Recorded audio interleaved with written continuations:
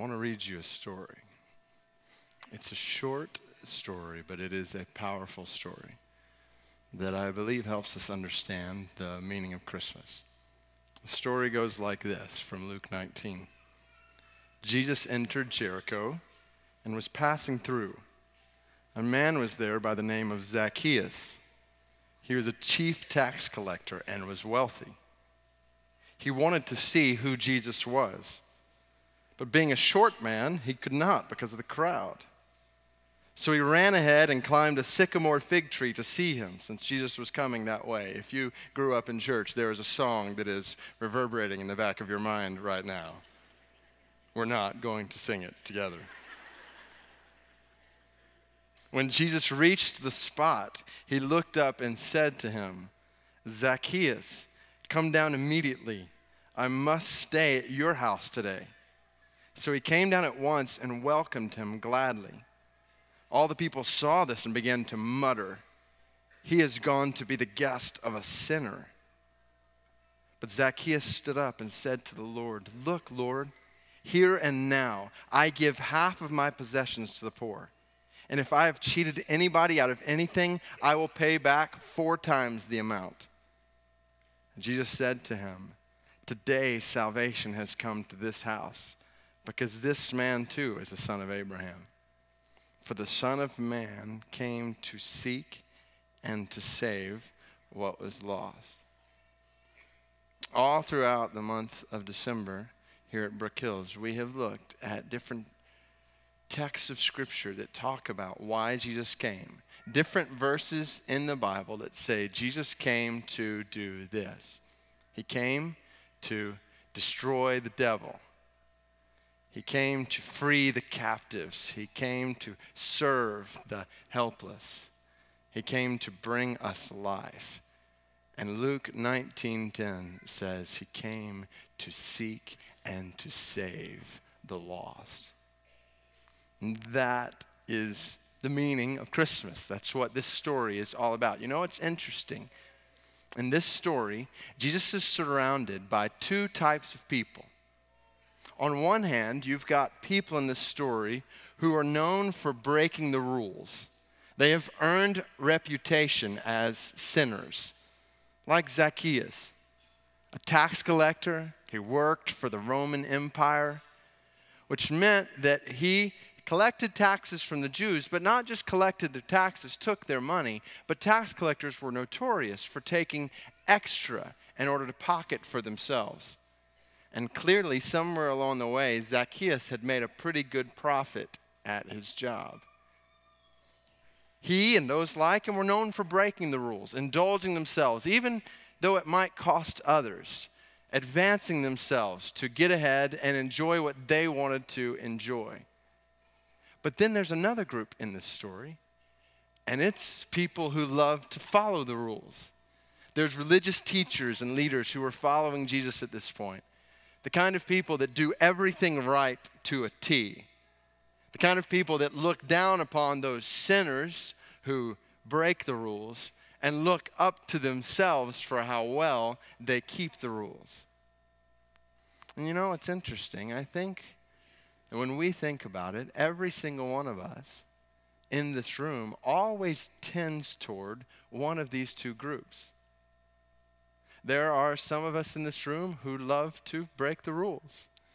We love to indulge ourselves in the ways of this world, even if it might hurt others or cost others. We want pleasure and we want to enjoy what all the world has to offer. And we look down on people who keep the rules. They are totally missing out on all that life has to offer. Or we have a tendency to be in this group over here, where we do our best to keep the rules and we follow the law, even religiously, as best as we can. We do everything we can to live good, nice, decent, even religious lives. And we look down on those people over there. They're the problem with society. If everybody was like this, we'd be all right. You know what the point of this story is? The point of this story is that both groups are lost. The people who follow the rules and the people who break the rules. The people who live according to their own rules or the people who try to live up to the rules that are put before them. Both are lost. Now, we don't like to think of ourselves as lost. There's something in us that instinctively denies lostness.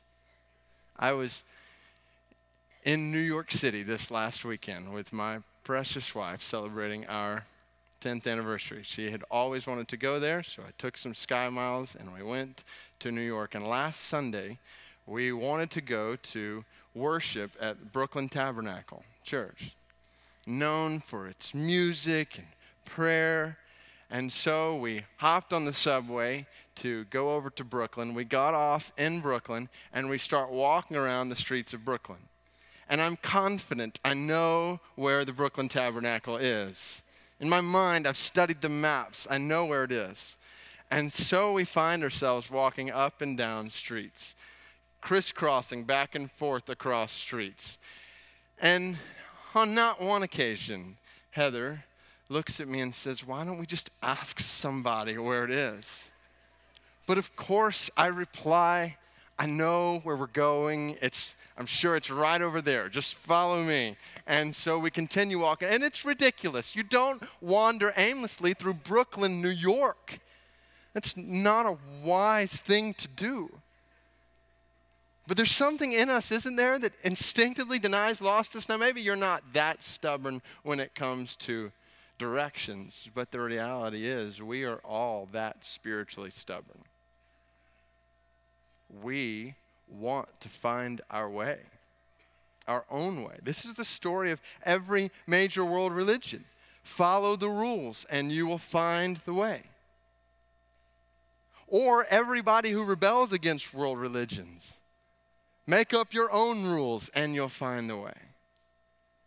And the picture is that in trying to find our own way, we are just displaying the fact that we are lost and we need help. You know, it's interesting. There were a couple of occasions, including that time in Brooklyn this last weekend, when we would be wandering around and I would be navigating us through the city, when someone would come up to us and say, "You don't know where you're going, do you?" You know it's bad when it's totally written across your face that you are clueless. Like you're trying to act like you're a local in New York and it's apparently not working. And so they would say, can we help you? Like, you look lost. It's good when someone takes the initiative to reach out to you in your lostness. And this is the beauty of Luke 19. When we were lost, Jesus came to seek us. Now, I remember when I first met Heather. Some of you know that she is my first and only girlfriend. And that sounds really good, but the reality is I was just totally socially awkward in high school and could not get up the nerve to talk to girls until God, by His grace, brought a beautiful woman into my life who, for some reason, was attracted to my social awkwardness. And she began to talk to me, and as soon as she did, I began to seek her. In every way I knew how. I wanted to seek her. One of the things she gave me on our anniversary was a scrapbook that had some of the letters that I had written to her. And we looked through them that night together, and I'm going to risk my reputation here because I was lame, to say the least. I want to read you just an excerpt. This is one of the 3-pagers, and I'm not about to read to you the whole thing, but I just want you to hear, like she had just moved off to college. She's a year older than me, just moved off to college. So I wrote, "Dear Heather, dude, I am glad you called tonight.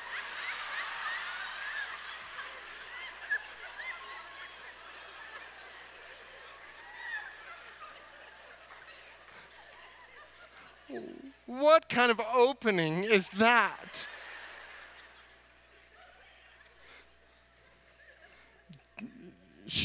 Yeah, okay. So, Dude, I'm glad you called tonight. We had just apparently talked.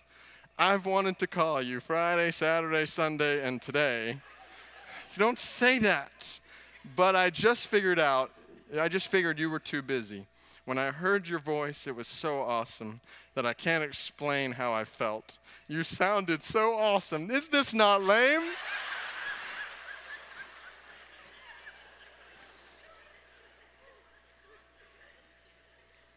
I'm not even going to read the rest that I was going to read.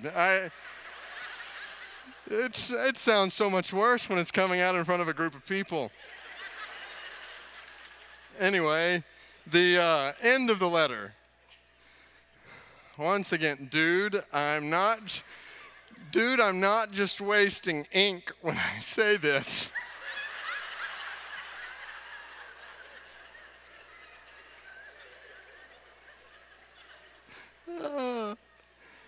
My life isn't the same without you around, and I miss having you to talk to and spend time with. I miss you something fierce. Praying for you, dude, in Christ, David.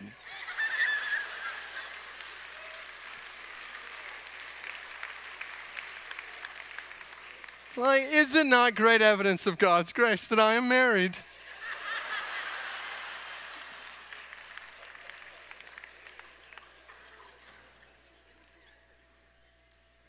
I would write her. I would call her. I would want to be near. I'd wait for her after class. Think of it. The God of the universe has sought after you. The God of the universe says, I come to seek you,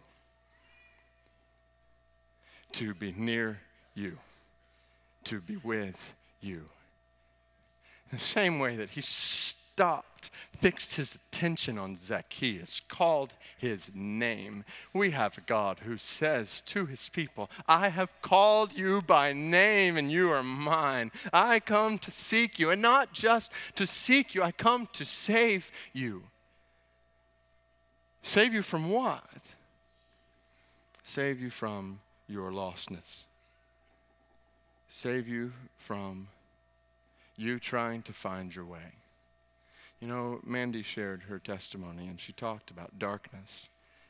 I think it's a picture that we see in Scripture that coincides with this idea of lostness. And we all know that when we find ourselves amidst darkness, that it's difficult to find our way.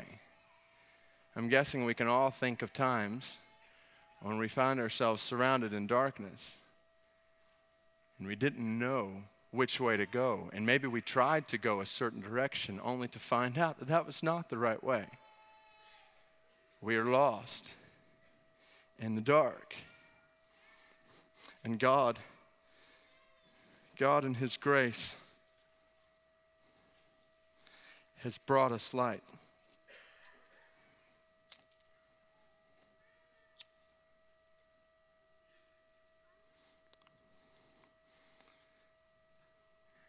And the meaning of Christmas is that when we were lost and in the dark, God did not choose to leave us alone there.